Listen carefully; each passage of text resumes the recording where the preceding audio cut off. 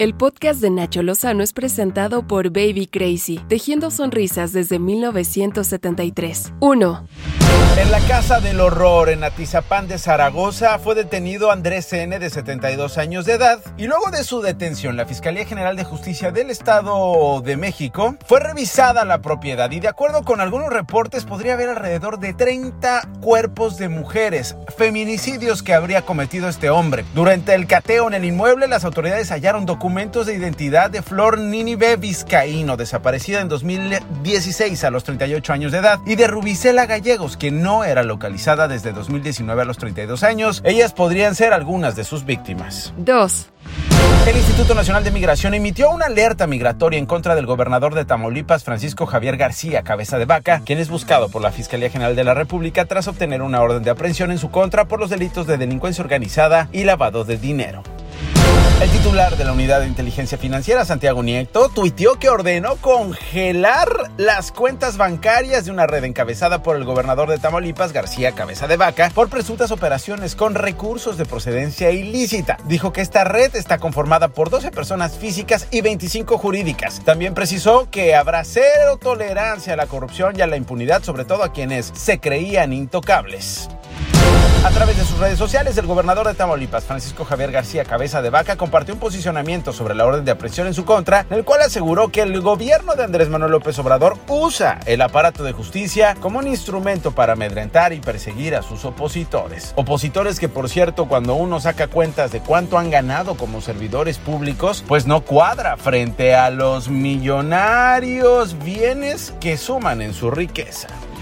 En la mañanera desde Palacio Nacional, el presidente Andrés Manuel López Obrador pidió a Jesús Ramírez, el vocero de la presidencia, presentar el documento que envió el gobierno de Estados Unidos para solicitar información sobre García Cabeza de Vaca por presunto lavado de dinero. Escucha el momento. La carta dice así: estimado doctor Santiago Nieto Castillo, por medio del presente me es grato saludarle e informarle que la oficina del agregado jurídico FBI está llevando a cabo una investigación preliminar en relación a unos individuos y entidades corporativas, los cuales se cree que están involucrados en el lavado internacional de activos. Se han identificado operaciones financieras y o viajes internacionales en los Estados Unidos, México y otros países. A continuación se dan los nombres de los principales individuos y entidades involucrados. Alfonso Pasquel, nada más vea dónde está el señor Cabeza de Vaca.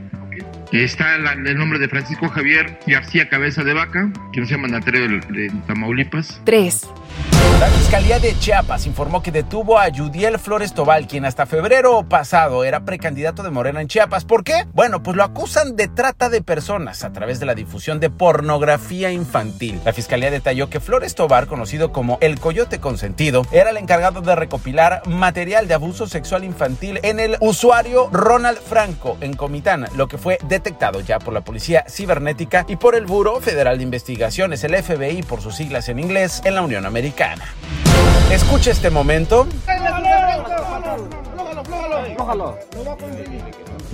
¿Lo va a conseguir seguro? No, que no cantabas, pajarito. Que llegas a ganar, llegas a conquistar la gente de hoy.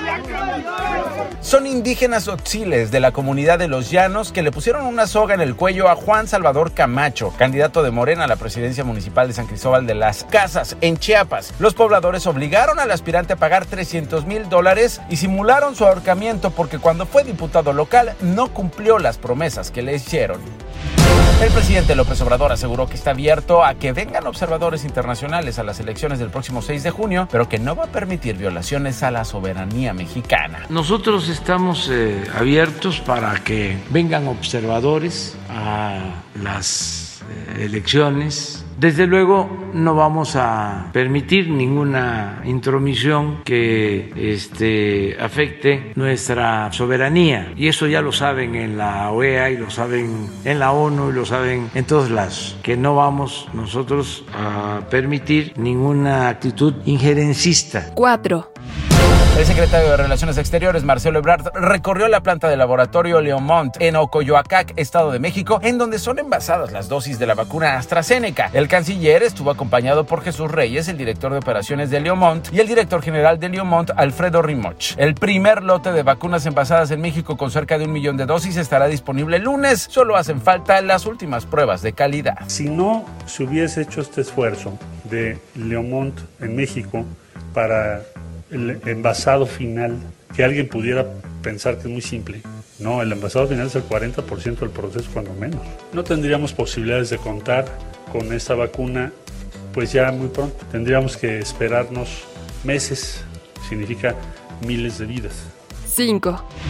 Y la Cámara de Representantes en los Estados Unidos de América aprobó con 252 votos a favor, incluidos 35 votos republicanos, la creación de una comisión independiente para investigar el asalto al Capitolio en Washington, D.C. el pasado 6 de enero. Ahora, esto no es definitivo. Aunque la propuesta está basada en la investigación sobre los atentados terroristas del 11 de septiembre de 2001, aún falta que pase por el Senado y sea aprobada, y ahí en el Senado es donde se pueden atorar las cosas.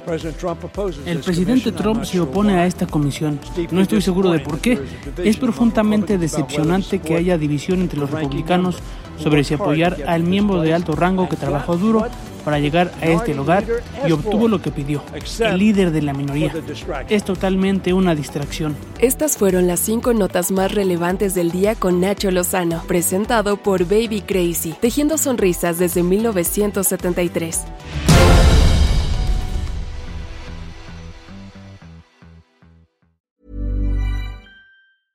Imagine the softest sheets you've ever felt. Now imagine them getting even softer over time. That's what you'll feel with Boll & Branch's organic cotton sheets. In a recent customer survey, 96% replied that Boll & Branch sheets get softer with every wash. Start getting your best night's sleep in these sheets that get softer and softer for years to come. Try their sheets with a 30-night guarantee. Plus, get 15% off your first order at bollandbranch.com. Code BUTTERY. Exclusions apply. See site for details.